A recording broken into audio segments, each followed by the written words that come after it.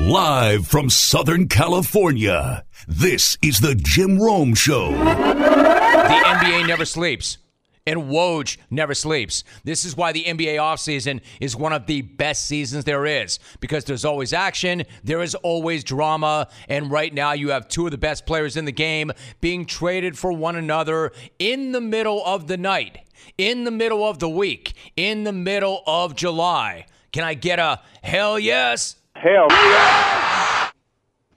Thanks, Alvin. According to Woj, the deal is this. Kawhi Leonard, Danny Green for DeMar DeRozan, Jacob Poeltl, and a protected 2019 first-round pick. And if you really want to get into the weeds on this, the first-round pick is a protected 1 through 20 selection. After 1 year, it becomes 2 second-round picks. But that's just the headline, because there's a hell of a lot to unpack right here. First, is Kawhi healthy? Obviously, Toronto is not signing off on that deal if they don't think that he is, or if they believe that their medical staff can't get him back to where he was. So that's point number one. Is this guy healthy? They must think so, or they must think they can get him to that point. And then there's this tweet from Chris Haynes. Quote, Kawhi Leonard has no desire to play in Toronto. League source tells ESPN. Uh-oh! Listen, one thing to say that this guy's not fired up about playing north of the border. But, quote, no desire to play in Toronto is a kick in the junk to Raptors fans. Because now you're getting a guy who's coming off a significant injury, who's a mystery to begin with, and everything about this guy in the past year has been really, really weird. And reportedly, he has already decided he does not want to play in your city. Fantastic. And then based on how he handled last season with San Antonio, you almost have to wonder if, in fact, the guy will even show up. And no, I don't want to hear about how it would cost him if he doesn't show, because the guy could have already had the Supermax with the Spurs and already left that on the table, reportedly. And then you've got the DeMar DeRozan side of the equation. According to Haynes, DeRozan met with Raptors officials in Las Vegas and received assurances that he would not be dealt. And now he's been dealt. There's a word for that. Awkward?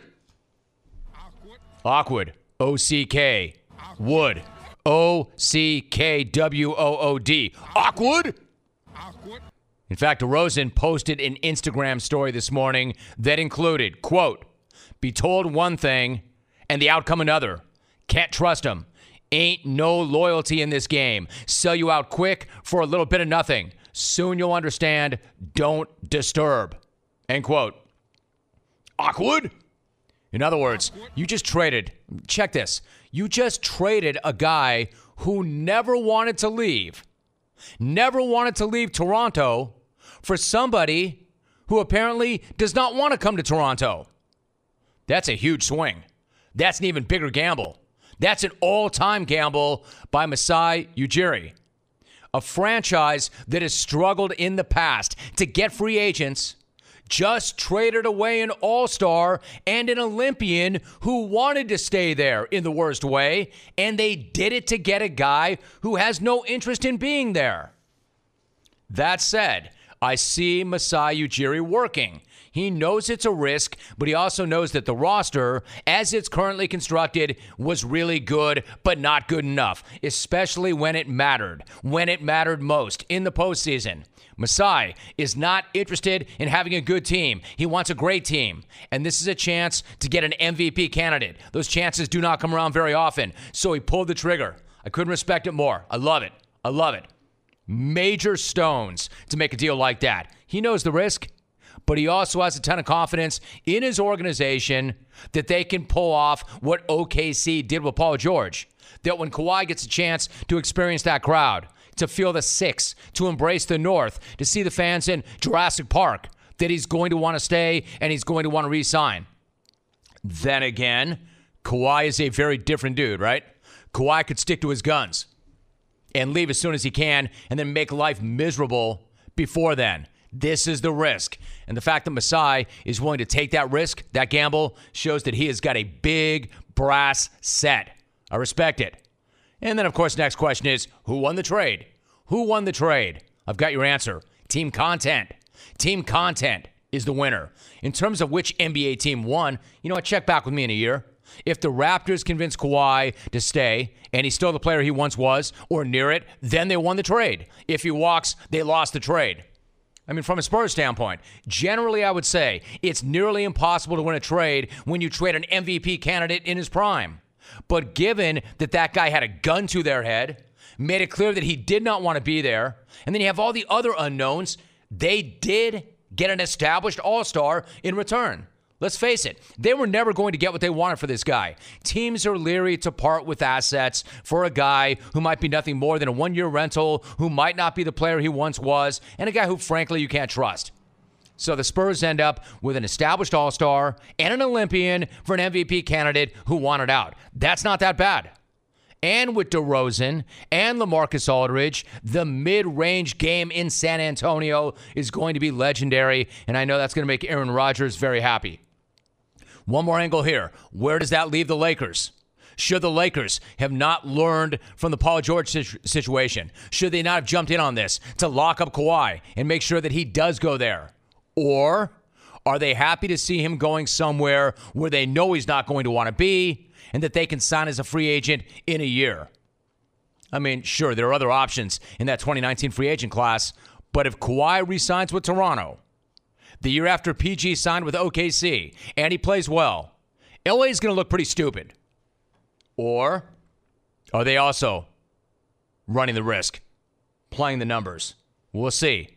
It's too soon to tell where the Lakers come out. But if Kawhi stays in Toronto and he plays well, the Lakers are going to look pretty stupid unless they get somebody next year. But what if they get shut out?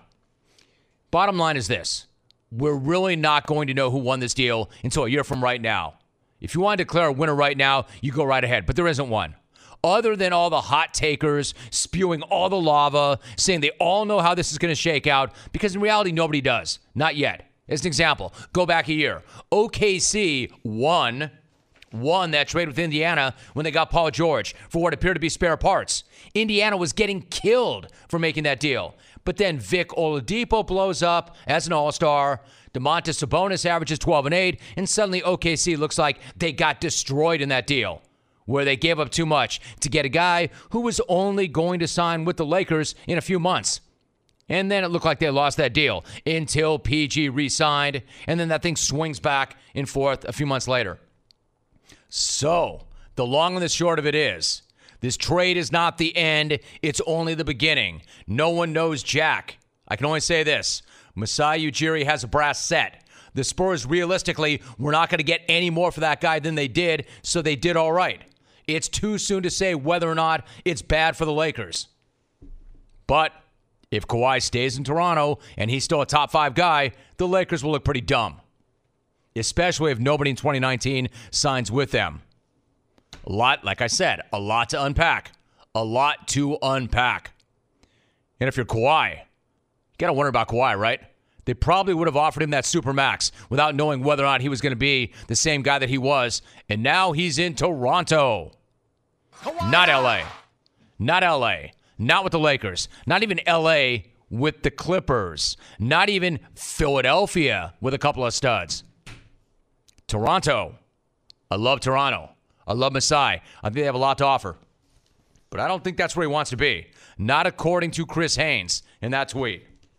We could do 3 hours on this. We could do 6 hours on this. We could do 6 weeks on this. Where'd he come out? 1-800-636-8686. I also tweeted. I know one guy who loves that trade. I know the one guy who loves that trade. Josh Hader. Michael McCann is my guest. Michael, so good to have you back. Good morning. How are you? Good morning, Jim. Thanks for having me back on. Always good to have you, Michael. Thanks so much. Now, it's been just over a week since the appearance of the now deleted Instagram post that connected LaShawn McCoy to an alleged home invasion, domestic violence, child abuse, animal abuse, and the use of illegal performance-enhancing drugs. So, Michael, let me start right there. From a legal standpoint, what was your reaction when you first saw that post? Well, when I saw that post, obviously the allegations are very severe. They, if true, they would suggest that he was involved either directly or indirectly in a home invasion or an assault. Now, whether it's a home invasion if you own the home is a separate issue, but clearly there would be the possibility of conspiracy or assault charges. And then the other issues that you mentioned, animal abuse, performance-enhancing drugs, things like that. Now, there are all sorts of reasons to be skeptical or at least cautious with claims like that. We don't know if law enforcement has verified those claims. We don't know, in some cases, when they would have occurred, if they occurred at all, whether they left behind evidence. So it was a fluid story, and one where caution is probably the best first move because it's a story that can really spiral out of control fast. Listen, when you get a good night of sleep, you know you're going to have energy. When that happens, you feel good, you feel awesome. That's why you need to be sleeping on a Casper mattress. It helps you get a great night of rest. You see, the Casper mattress combines multiple supportive memory foams to give you a great night of sleep. You spend 1/3 of your life sleeping, so you should be comfortable. Its breathable design lets you sleep cool, and this is something I didn't know. It also regulates your body temperature throughout the night. And let me tell you, there are lots of people raving about the Casper mattress. More than 20,000 others love their Casper mattress, giving it an average rating of 4.8. You cannot argue with results like that. And here's yet another reason. The price will not keep you up at night. You can also order sheets, pillows, and that will give you the complete Casper experience. Why is it so affordable? Well, Casper cuts out the middleman and delivers it straight to you. You can be sure of your purchase with Casper's 100-night risk-free Sleep On It trial. 100 nights, the best trial period in sleep. Right now, for my listeners, you can get $50 towards select mattresses by visiting Casper.com/jungle. Once again, Casper.com/jungle. Use the promo code JUNGLE at checkout. Terms and conditions do apply. Once again, Casper.com/jungle. Promo code JUNGLE. The picture that started to emerge was one of a home invasion that took place in a property that appears to be owned by McCoy. And according to Delicia Cordone's attorney, the invader attacked McCoy's estranged girlfriend, demanded jewelry that McCoy had previously requested back. If, in fact, that's true, what does that tell you?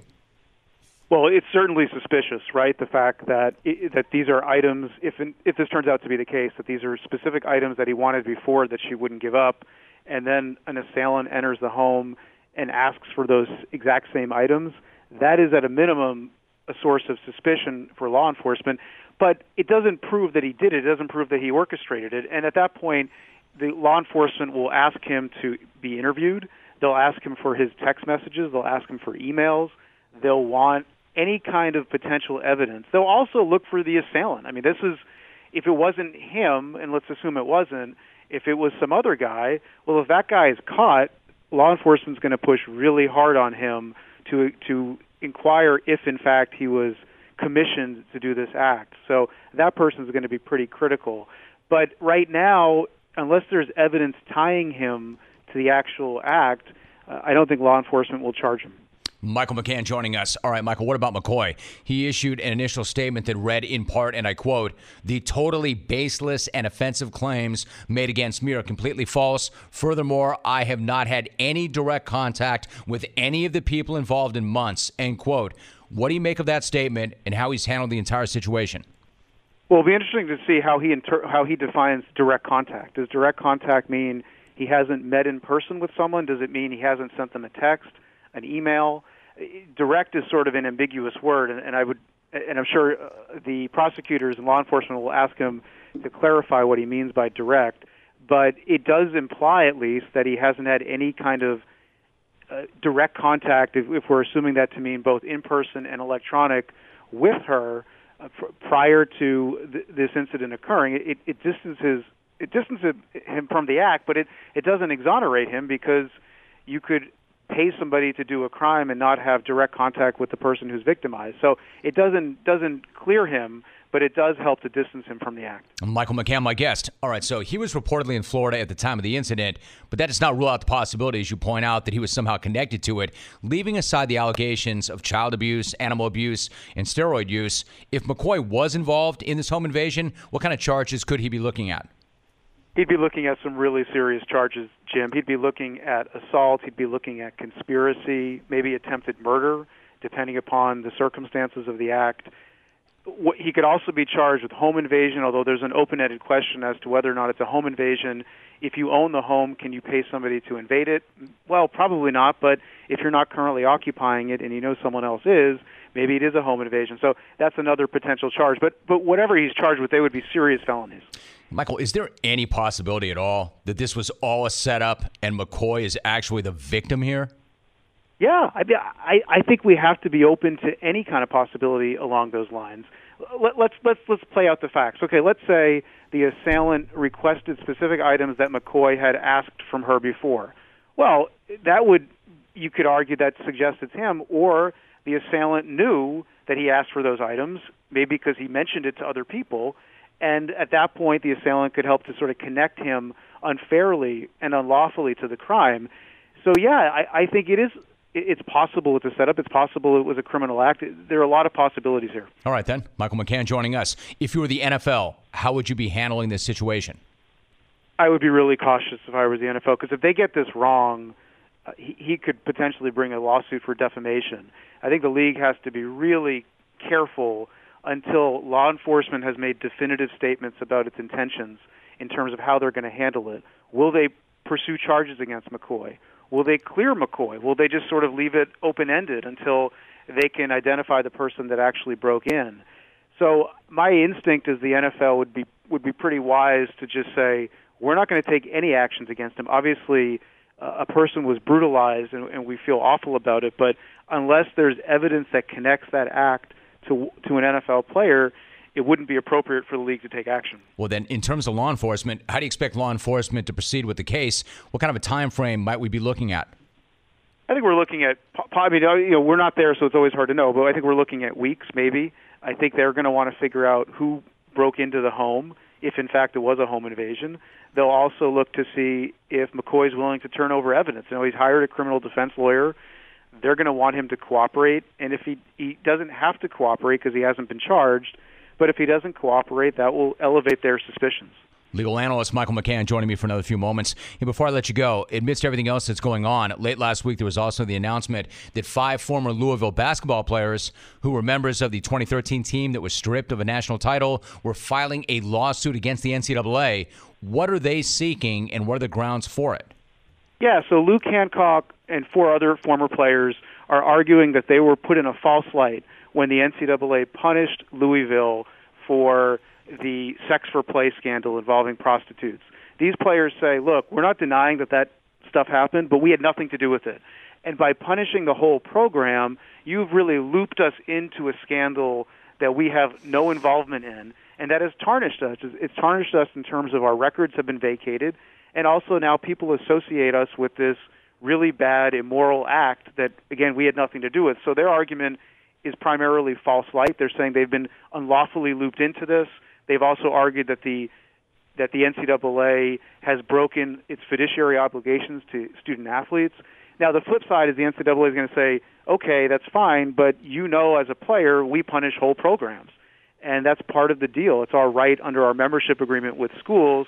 And also, it's not uncommon to have whole teams punished. We know that Russia was punished in the Olympics because of a doping scandal. There were athletes that had nothing to do with it, but they lost their eligibility to compete for their country. So it's a way of deterring conduct, right? If you say the whole team gets punished, the hope is that will encourage people that know about wrongdoing to come forward before it happens. All right, so I see both sides of that. How likely is it that these players will be successful in this particular case?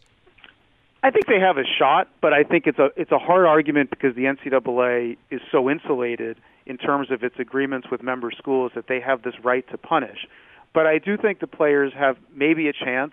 It's been brought in a state court, so the judge will presumably be elected, the jurors will be local, and also the idea that you have innocent players could have some traction. It's clear that not all of the players were part of that prostitute scandal, and I think anybody could empathize and say they don't want to be looped into something like that. Right. So finally, if the players were to win that lawsuit, Michael, what kind of implications could that have going forward? Well, I think it would potentially prevent the NCAA from its normal approach of punishing entire programs. I think it would put the NCAA in a position where if it's going to punish people for misconduct, it's going to have to identify who those people are. So the players that actually partook in the conduct, the coaches that actually commissioned it or acquiesced to it. So it would limit potentially the NCAA's ability to punish entire programs. It could also prevent the NCAA from vacating records. which we know has been a controversial move by the NCAA. Michael McCan is the author of Court Justice, the inside story of my battle against the NCAA with Ed O'Bannon. That book is available right now. Also an SI legal analyst. Michael, thanks so much for your time. Great to have you back. Thanks, Jim. Thanks for having me on. Give me a minute so I can talk to you about one of my favorite new products, Bespoke Post. It delivers a monthly themed box of awesome, full of goods to upgrade your style, your apartment, and your life. Bespoke Post has made my home bar look absolutely incredible. I'm telling you, I look forward to this every single month. I can't wait to bust open that box of awesome. These guys are upgrading my style, my life, one box at a time. It's kind of like a present from myself to myself once a month, and now you too can experience this at boxofawesome.com. Bespoke Post scouts out quality and unique products from around the world and then delivers them to you every single month without high retail markups. To get started, visit boxofawesome.com, answer a few short questions, and then they'll get a feel for the boxes that will best go with your style. To receive 20% off your first subscription box, go to boxofawesome.com and enter promo code ROME at checkout. That's boxofawesome.com. Promo code ROME. Get 20% off your first box. Again, Bespoke Post, theme boxes for guys that give a damn. Wednesday of Smack Week. Smackoff Week. The double champ. The champ. Left in Laguna Beach. Checking in midweek. What's up, champ? Jimmy, how you doing, man? Good, Lef. How are you? I'm doing good. Hey, Gino, thanks for that 5-minute RSVP that you won't be calling Friday. Remind me not to invite you to a party you can't attend because I don't need to read a 9-page regret letter. But anyways, Jimmy, let's not call this an RSVP quite yet. I've got a member of my team that's going to be delivering that later in the show today, so look for that. But as far as Friday, Jimmy, dude, you can eliminate studio storms, video recordings. Hell, you can require us to enter the telephone number using just our nose. I'm still going to win this thing. And then what, Jimmy? Our caller's going to ask for a rule change banning anyone whose name rhymes with Jeff. Brad's breathing a sigh of relief knowing that the rule change didn't require sports takes. Mark in Hollywood's crossing his fingers you don't implement a height requirement. Tyler and Matt are comforted knowing that personal appearance smack on your southern border isn't ruled out. Although if Smack on your southern border plays, that probably won't be a good day for Vic and Baja Rodway. But Tyler, dude, sweet pick you had on TV this week. Nice hog. And the bike wasn't bad either. Anyways, Jimmy, we all know Mike's coming in with the Canadians this year. Building a super team might not be the only way to beat me. But if Mike's involved, it's not going to happen because he's from the Hoosier state. And Mike, you know who's your daddy. So to everyone wondering what I'm going to do this Friday without a studio to storm, nothing. The only storm I got planned is a Category 12 tornado of hate, venom, and vitriol, and it's going to send all these other guys running into Caleb's basement. Because this year, Romy, I'm calling naked and unafraid. Hey, Brad, I'm naked. I have not seen this. I'm looking right into the camera and telling you 100%, I have not seen this. I'm going cold with this. Alvin has seen it. It went to him. CBS Sports Network obviously has seen it. They have it. I have not seen this. I have not seen this. I have not seen the RSVP. Lef is doing Lef things. Lef sent this along. It is a video.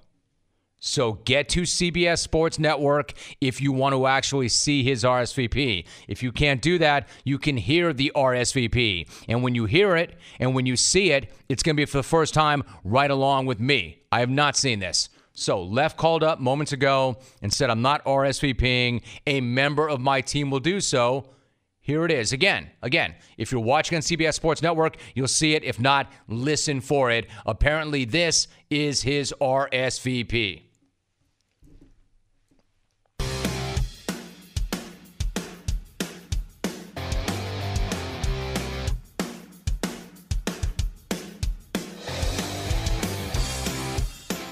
Hey, Jim. Straight fire here. Sorry if I sound a bit hoarse, but I'm here to RSVP for Left in Laguna, so I won't keep you for long. I just wanted to stir up a little trouble. I'm glad Left has finally been reined in and now Mustang out of the studio. Just make sure Left doesn't have the combination to the paddock on the door. Anyways, I can't wait for Left's call. I'll be listening on satellite radio. I'm curious about what he'll do, like Philly go wire to wire and winning a third title for the Triple Crown, or Philly Appaloosa-gize after he once again proves muck in Indy is never the bridal, but always the bridesmaid. War Barn in Corona's gag bit and his low-rise Jodapers. Track me. I'm Oat.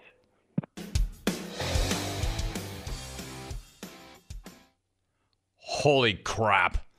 All right. Hearing that does not do it justice. You have to understand exactly what this guy did. All right, so Lef, you gimmicky little bitch. So Lef rolls out. He's produced this whole spot, all right? You need to see this. You have to see this to fully appreciate what he did. I'm going to put this on Facebook in just a moment so you can see the whole thing. So look for that on my Facebook page. What he did was he produced a spot. It's got the animation. It's kind of a spoof on my animation for this show, our opening animation, where I'm sitting there with my throne and the crown. He did the same thing with himself.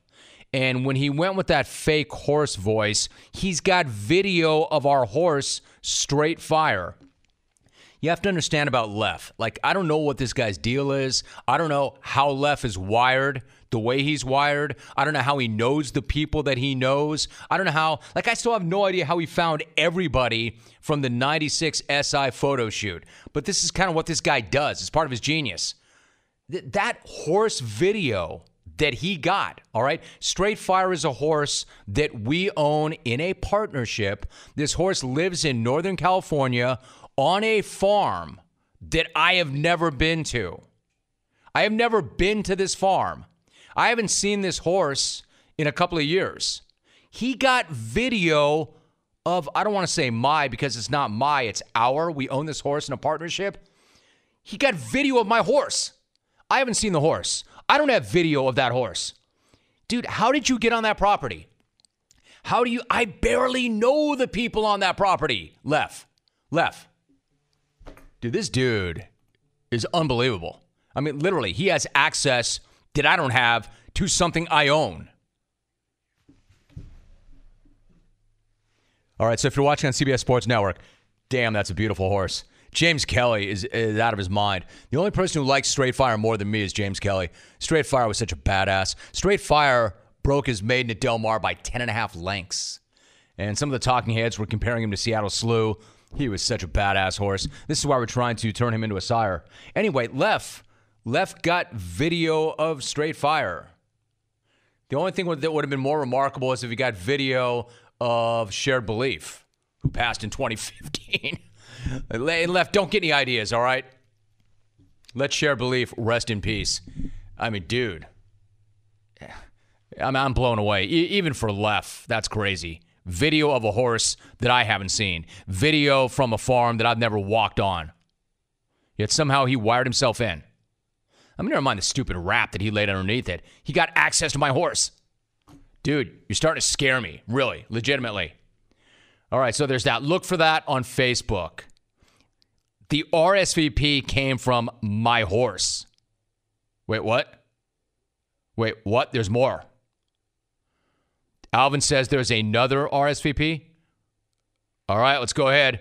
If you're listening, you'll hear it. If you're watching on CBS Sports Network, here is another part of Lef's RSVP.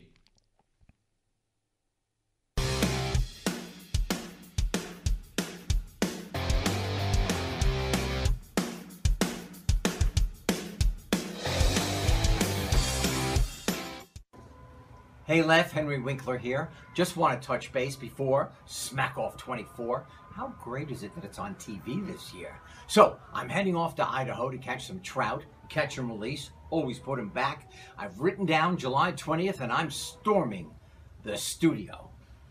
And I'm bringing with me my award.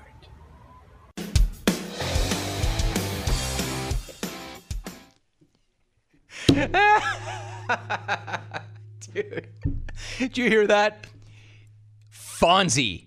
He got Henry Winkler to Fonzarelli. Hey! Fonzarelli just RSVP'd for Left. He's got video of Arthur Fonzarelli RSVPing, saying that he is going to storm the studio, and then Fonzie lifted the CCA that he won.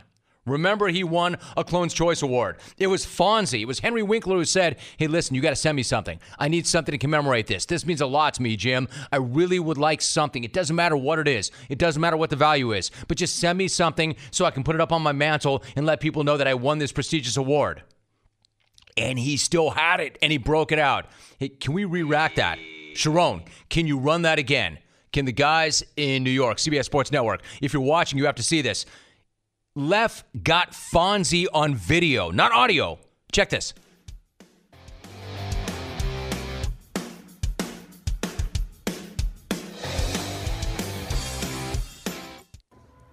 Hey, Lef, Henry Winkler here. Just want to touch base before Smackoff 24. How great is it that it's on TV this year? So, I'm heading off to Idaho to catch some trout, catch and release, always put them back. I've written down July 20th, and I'm storming the studio.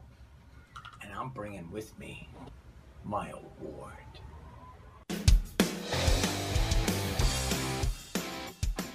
Listen, that left rule, that does not exclude Arthur Fonzarelli. If the Fonz wants to come in here, he can. He did it. If you're looking on CBS Sports Network, you can see him holding his CCA, the Clone's Choice Award. Fonzie. Freaking Fonzie. Raiders quarterback Derek Carr joins us. Derek, it's great to have you back. How are you?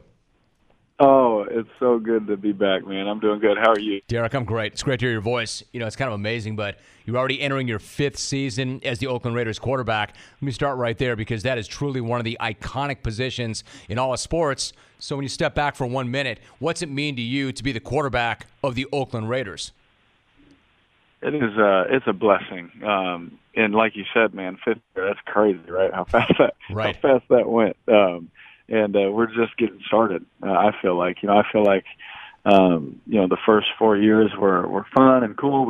I accomplished some dreams and things like that, but there's still some things on my list I'm trying to get to. So, and I feel like we're just scratching the surface. So, to do it with a franchise like the Raiders, I don't know if a little kid can ask for more growing up. I think it's truly a blessing to be a part of something like that. Raiders quarterback Derek Carr, my guest. I know you're looking ahead and you've got big expectations for this year. Derek, one quick look back at last year. I know it didn't go the way you would have liked, but as you look back on last season, what kind of thoughts do you have? It's a weird feeling, first of all, because we sat there and we had all this talent, everything was in place. We started out 2-0, putting 45 points on somebody, and we feel like we're rolling. And then we hit a bump in the road and things start to change. And, I think with the expectations that we all had for each other in that building, and the things that we, thought we were going to do and things like that, I think that, we hit a hard patch and we saw some of the worst sides of, people during that time, which, can happen in sports. It's tough, things are hard, it's stressful, it's one of those things that, it's not easy to go through hard times, but I'll say this, going through that, I've seen the highest of highs, and obviously I've seen the lowest of lows that it can get. With just being in the NFL for 5 years, there's nothing that we can go through now that would affect me. That's not one game's not going to derail our season. One thing's not going to change our whole mindset. And things like that. I've learned that now, and it's been hard, but at the same time, I wouldn't have traded last year for anything because honestly, we're right back where I want to be. I like when people doubt us. I like that side of things a little bit better. Raiders quarterback Derek Carr joining us. Really candid response, Derek. One of the changes that took place in the offseason, of course, the arrival of John Gruden. The two of you seemed to really hit it off back in the day when he was doing his quarterback camp series. What do you remember about that conversation? And then what's it been like working with him so far? Oh my goodness, yeah. So back when I did the Gruden quarterback camp, I just remember us really hitting it off. And one of the people that was working the event, working the show, came and told me, and as we were finishing up, like, hey, I think you're his favorite one that he's ever done. Kind of like that.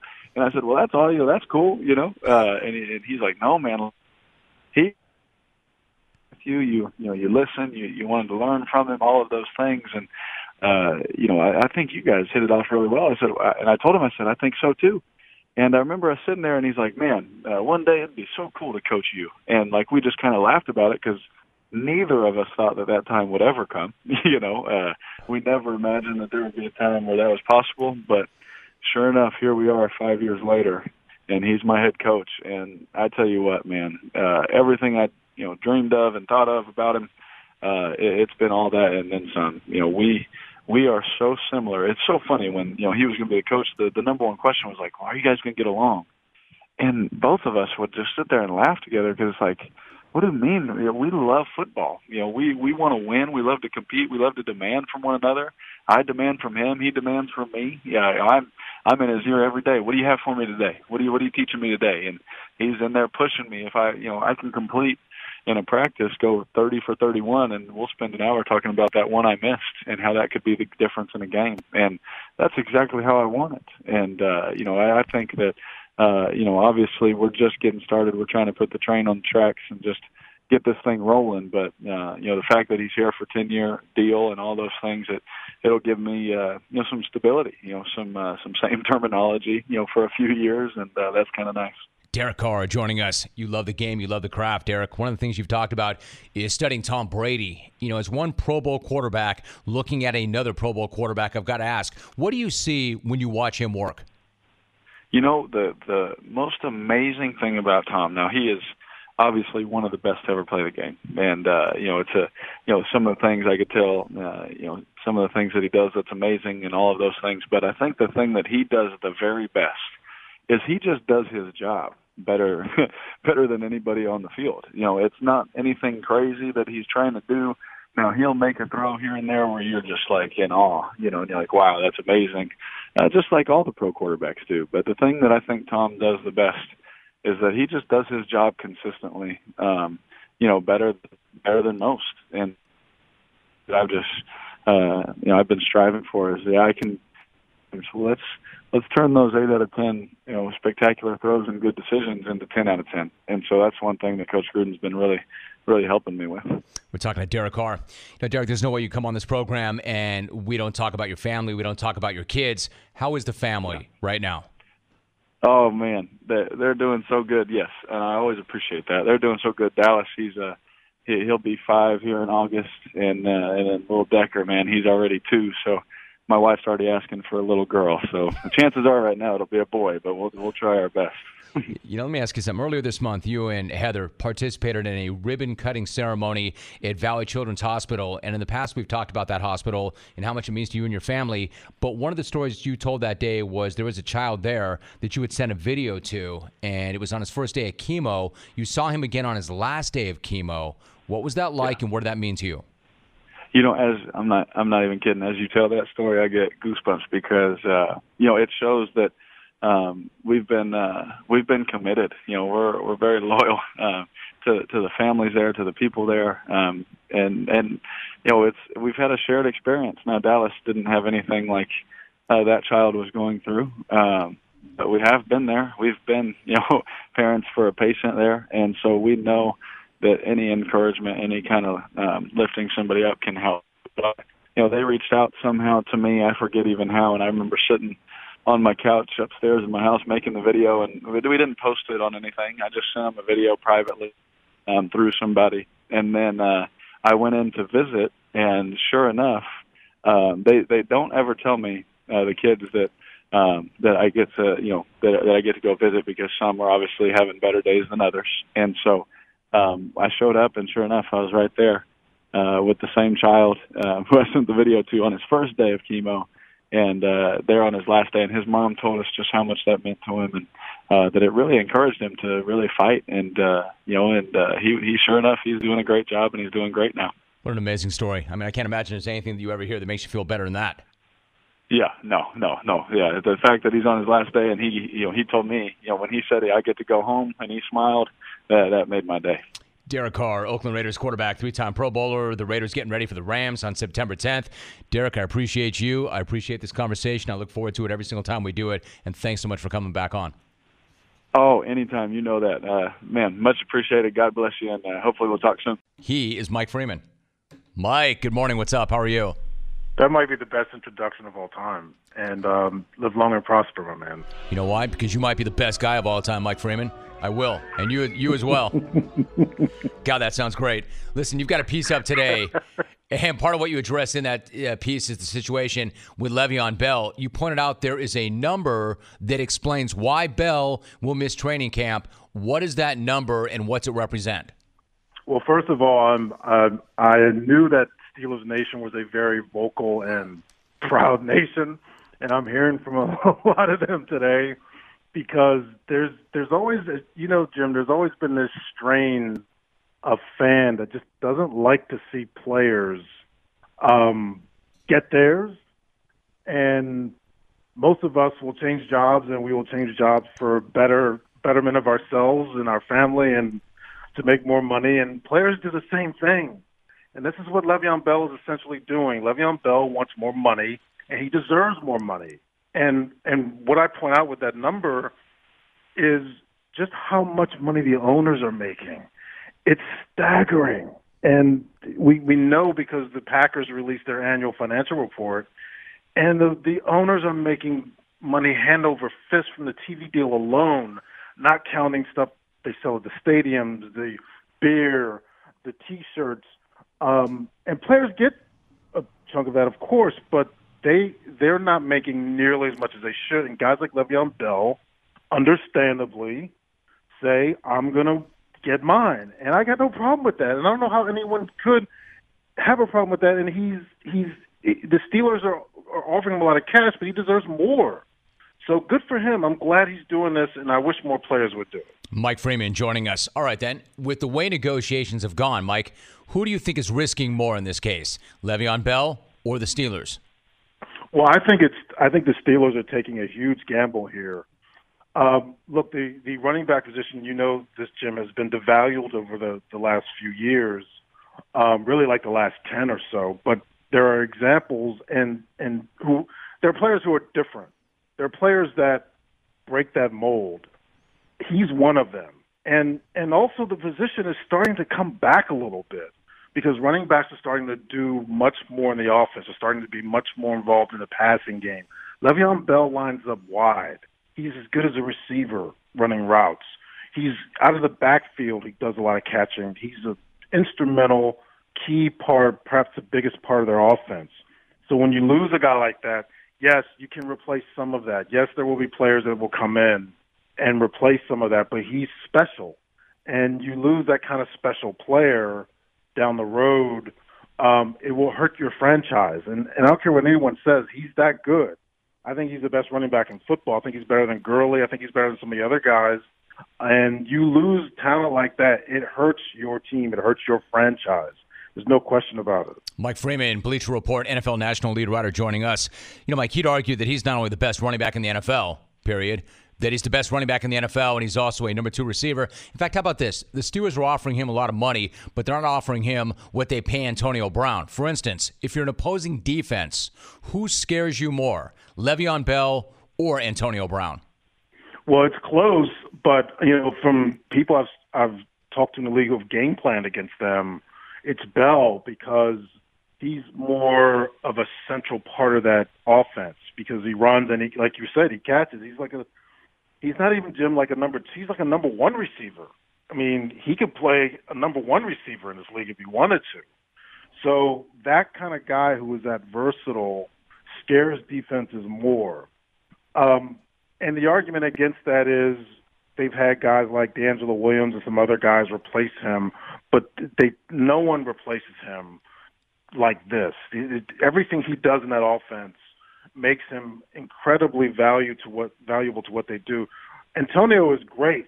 I mean, he's the best receiver in football, but when you have a running back who can also run routes the way he does, be so effective in the receiving game, that puts a price tag that is very, very hard to match. Mike, of course, they're trying to make the argument, and I'm talking about Le'Veon Bell and his folks. They're trying to make the argument that you got to pay the player and not the position, which sets up something really interesting to me. In terms of the overall valuation of players and how players are paid, who then would you rather have? An elite running back like Bell or Todd Gurley, or a quarterback like Andy Dalton? Who brings more to your offense? That's a good way to – I mean, the quarterback position is so valuable, but, I mean, you're going to compare Gurley and a guy like Andy Dalton? I mean, Gurley is more valuable. Le'Veon Bell is more valuable than probably half the quarterbacks in this league. There's just – he brings that much impact into the game. And I don't want to turn this into me just acting like Le'Veon Bell's agent. He has an agent, but it's remarkable to me how the league is able to, in a lot of ways, almost brainwash some fans into thinking that the running back position isn't that valuable. You don't pay guys for two positions. You only pay them for one. They're able to really convince people that that's the case when that's no longer the case with a handful of guys. You name some of them. There's no longer Gurley is a different animal than other running backs. He's just different. And Bell's the same way, and they have more value than some quarterbacks because of everything they do in the offense. Mike Freeman, my guest, you mentioned different. Le'Veon's different. He's a different cat on the field. He's a different kind of player. He's a different guy off the field. He's just different. But when I think about a different guy and a different running back, in writing about running backs, you reference Barry Sanders and the impact that he had as a one-man offense. And, of course, for all the noise he made on the field, and he made next to no noise off the field whatsoever. You wrote a piece on him back in the day. I've had a couple of experiences myself with him back in the day. What did you have to do to get him to sit down? And then what was it like when you actually did sit down with him? He's very hard to catch on and off the field. He is elusive, man. For people who don't know, Jim, I mean, you know this. For people who don't know, he's a very, very quiet guy, has been his whole career, always shunned the spotlight, and was just a very low-key, really good dude. And the couple times I would go to interview him, it would take me days to be able to do it because he just didn't want to deal with it. He was never mean. He was always classy. He was always nice. And eventually he would sit down with you, but you would have to jump through hoops to do it. And then once you did sit down with him, he was just a smart guy and a really nice guy. And he turns 50 this week, I think. And I don't know how many people got to watch him live and got to see a lot of him. And you can see what he did on YouTube, and you watched him live. You know how great he was. For people who didn't, I mean, it's hard to put into words how good he was. He was just a very electric player. He was better. If you think, we were talking about Le'Veon Bell, and if you think those guys are good, Sanders was a lot better. And that tells you how good he was. He was just a really fantastic player. And off the field, just a really, really good dude. He was one of the most unique players I've ever seen, one of the most unique running backs I've ever seen. In fact, I would argue, Mike, I've never seen a player like Barry Sanders. I've never seen guys who could do what Barry Sanders could do. I mean, in a league of really freaky athletes, I've never seen a guy like that. And then off the field, he was so interesting. I can remember, Mike, when I was in Santa Barbara getting my start, I have no idea why, but it was not long after he won the Heisman Trophy. He came through Santa Barbara, and it was like he went through some PT clinic or something. I mean, it was so obscure and so weird, and they said to me, do you want to sit down with Barry Sanders? I'm like, are you kidding? Barry Sanders is going to be in Santa Barbara? I say to him, Barry, so tell me about the Heisman. Where is it? He goes, I don't know. I'm like, dude, really? Are you trolling me? Are you doing? He's like, no, really, I don't know. I said, you don't know where the Heisman Trophy is? He's like, I don't know where it is. And like he almost even didn't care. It was not disrespect, right? But he literally had lost track of it, or he didn't know. And the weirdest thing about that, Mike, is it wasn't that weird if you know that guy. Exactly. And that's how he was. It's a great story. That's how he was and how he still is. I mean, he's still a very low-key guy. He's one of the best running backs. You could argue the best of all time, and he's still a low-key guy. And he was a very just different kind of dude. But on the field, like you said, he was just such a unique, unbelievable talent. Hard to bring down, hard to tackle, and was a one-man show like I've never seen for other backs. He was just a remarkable player. Listen, one quick topic before you go. When you look at the share of revenue that the players get, and you touched on this, they do get a piece of all that. But when you look at the revenue, the new piece that's about to enter that pie is sports gambling. How aware are the players about the money that's going to be made off of gambling, and how much do they want for themselves?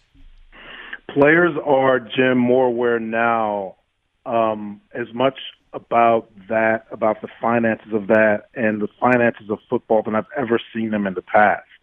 Because in the past, the union was always obviously very tuned into the revenue, how much money players were making, and what it meant. But players were a little more distant from it. They were more just how it impacted them individually. Now I see players much more collectively thinking about this, and the gambling is a big part of this. I mean, it's just going to be huge amounts of money coming in. They're already coming in New Jersey, where I am. There's already a lot of money coming in from gambling. It's just going to get much more so, and players are really, really paying attention to this because they don't want to lose any of this money, because everyone is going to be making money off of this, and they want to be a part of this. And I'm telling you, Jim, when the collective bargaining agreement is up, when this one is up in a few years down the road, this is going to be a huge part of it. I don't know how players will do it, but I know there's going to be a movement to get guaranteed deals, get more money, and they're going to have to sit out a year to do it if they do this, but there's going to be a movement to do that. They're going to want more of the pie because the pie just keeps getting bigger. It's weird. The ratings have sort of leveled off and gone down, but the money has stayed the same and gotten bigger. The TV contracts are the same. Gambling money's coming into the picture.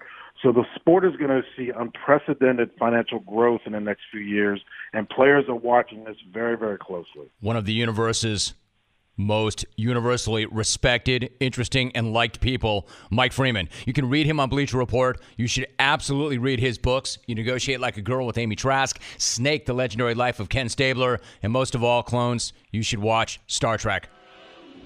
Warp speed, baby. Let's go. Warp speed, Mike. Warp speed. Have a tremendous day. And a Vulcan salute to you. Mike Freeman, my guest. Time now for a profile. Again, I had no idea what to expect. If I had no idea what to expect on Wednesday prior to the Smackoff, I really have no idea what to expect the day of the Smackoff. But I know this. Deuce is up.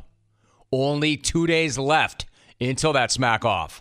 2 days until the guy who just heard, Left, tries to make it a three-peat. Or he vacates that throne and somebody else is crowned the king of smack for a year. I wish that damn thing would go down right now, especially based on the day we're having.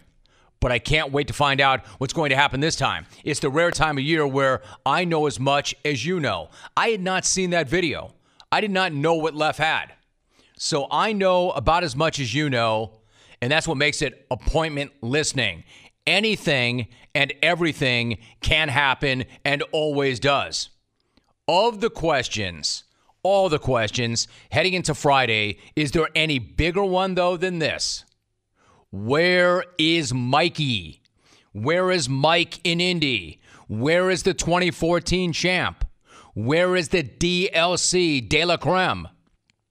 It's been 355 days since I heard from Mike. 355 days since his last call to the program. 355 days since his third consecutive runner-up finish in the Smackoff. And to say that there has not been a void and that something's been missing, and that'd be a lie, because there has. You know, you can call him a bitter bridesmaid. You can call him an all-time great. You can call him a baby. I've never had any issue with what Mike has said or done. Call him a baby, I think the guy's a beast. You can call him a chump, I'll call him the champ. He's won before. Listen, you think that I'm going to throw dirt on one of the best contributors this show has ever had? One of the best callers to any radio show there's ever been? Psst, please. Please. Just because I don't know where this guy is does not mean that I do not have a sound bank of reminders of how good he is or how good he used to be. If you think I hold this guy in a certain regard, hell, Hawk practically strokes out every time Mike calls. I know I'm kind of a big deal, but I'm going to need Hawk to sign a waiver if you let him pick me up on the phone again. We all know he has poor cardio, and I could hear his heart pounding through the phone. His heart was pounding harder than Dustin Johnson before a drug test. That's a theme for Mike. Smashing Hawk for melting down like some sort of fanboy every time he picks Mike up. And Mike's not wrong. I saw it myself right through the glass. But this dude cracks everybody. This dude will crack anybody and everybody. Like that time back in 2017 when Jeff from Middletown called from his landscaping job for the first time in 7 years so he could take a run at him. I called back when it was the jungle, baby. And then I hear this guy, and he sounds like the girl from American Pie with the upper voice inflection talk about a bum from Indianapolis. Now, I called him Mark because he was a Mark to me. Rome, you allowing him to turn the jungle into the petting zoo. And I'm trying to be calm, Rome, because I'm out here enjoying this beautiful weather, my landscaping business, making this money, blowing a hippie lettuce, relaxing. And then, dude, just take me out my zone with that weakness. I'm HIV, bruh, and you Irv. I'll end your career, homie.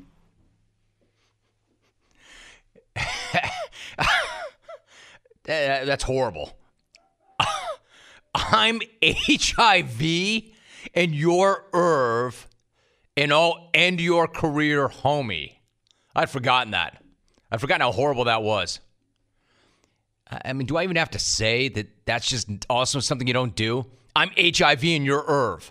Did somebody ever utter that on this show? I'm HIV and you're Irv and I'll end your career, homie. Well, it turns out Jeff did not end Mike's career because Mike was on the horn during that very same program with this response. Obviously, I got to come at Jerry in Ohio, who might have lost his damn mind. Don't roll up in here with some kitty cat takes, then call the jungle a petting zoo. Jerry, if you want to come correct, you can start by picking up all those names you just dropped. Nobody cares who you met in an autograph line. I'm glad to hear your landscaping business is going well, though, because that's the only bullshit you've seen since you last called 7 years ago. That's not a good call. No. You don't like that call. I don't like that call. Not a very good call. Rather astonishing exchange. This guy. That's the very last bleep you've seen since you last called 7 years ago. Anyway, Mikey DLC gets run, but it didn't matter. The damage to, quote, Jerry Jeff was done. Mike flexed his uncanny ability for the quick response. And he put that on display again last year.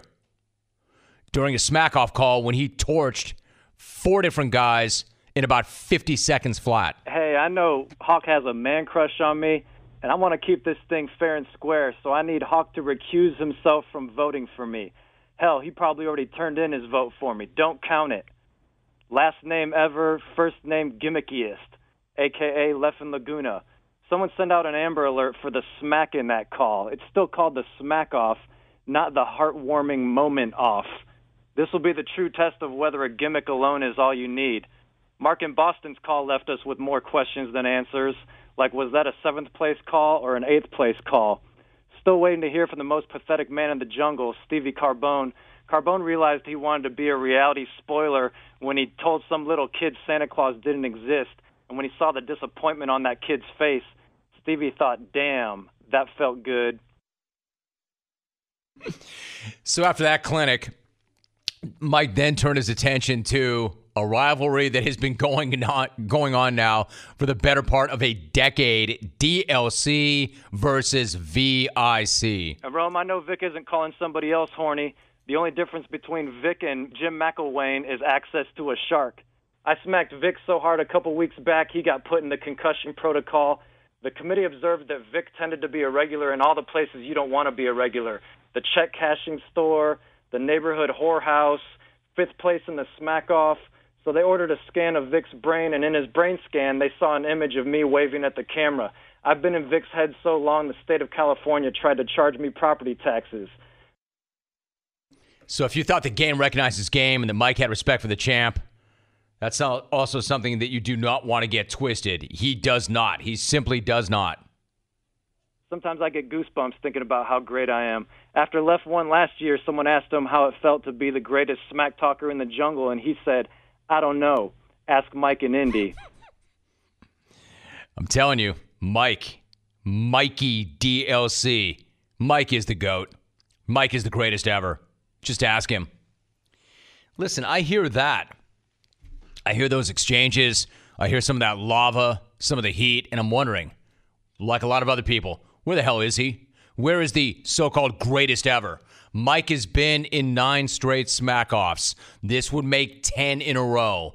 Could this guy possibly miss his voyage into double digits? Where is Mike? What is he doing? Mike in Indy, DLC. I did the profile. We've been wondering exactly where this guy is, what he's doing. We found him. Mike, what's going on, DLC? Hey, I'm doing all right, Jim. How you doing? Good. What's up? Where you been? Yeah, man. Last live call earlier. Got to talk about that. This is an example of how bad this dude's stuff is without a gimmick. This dude puked in his mouth at least 3 times during that call and accidentally read one of his sentences twice.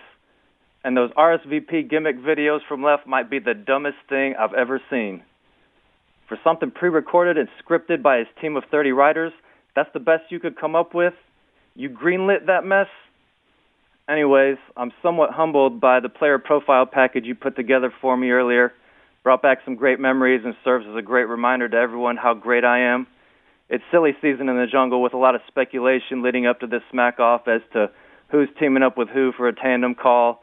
And yes, I've had about half the field contact me about doing a tandem call with them, not doing it. You said it yourself, Jim. The biggest topic, though, is whether I'm calling in, and I'd like to put an end to the speculation. I'm announcing my retirement from the jungle. I appreciate the platform you've given me, Jim. It wasn't a decision I took lightly. I have a tremendous amount of respect for you and your crew and the product you put out on a daily basis, and the Smackoff is the most unique event in all of radio history. As a fan of the Smackoff, I appreciate your rules change you made about studio storming.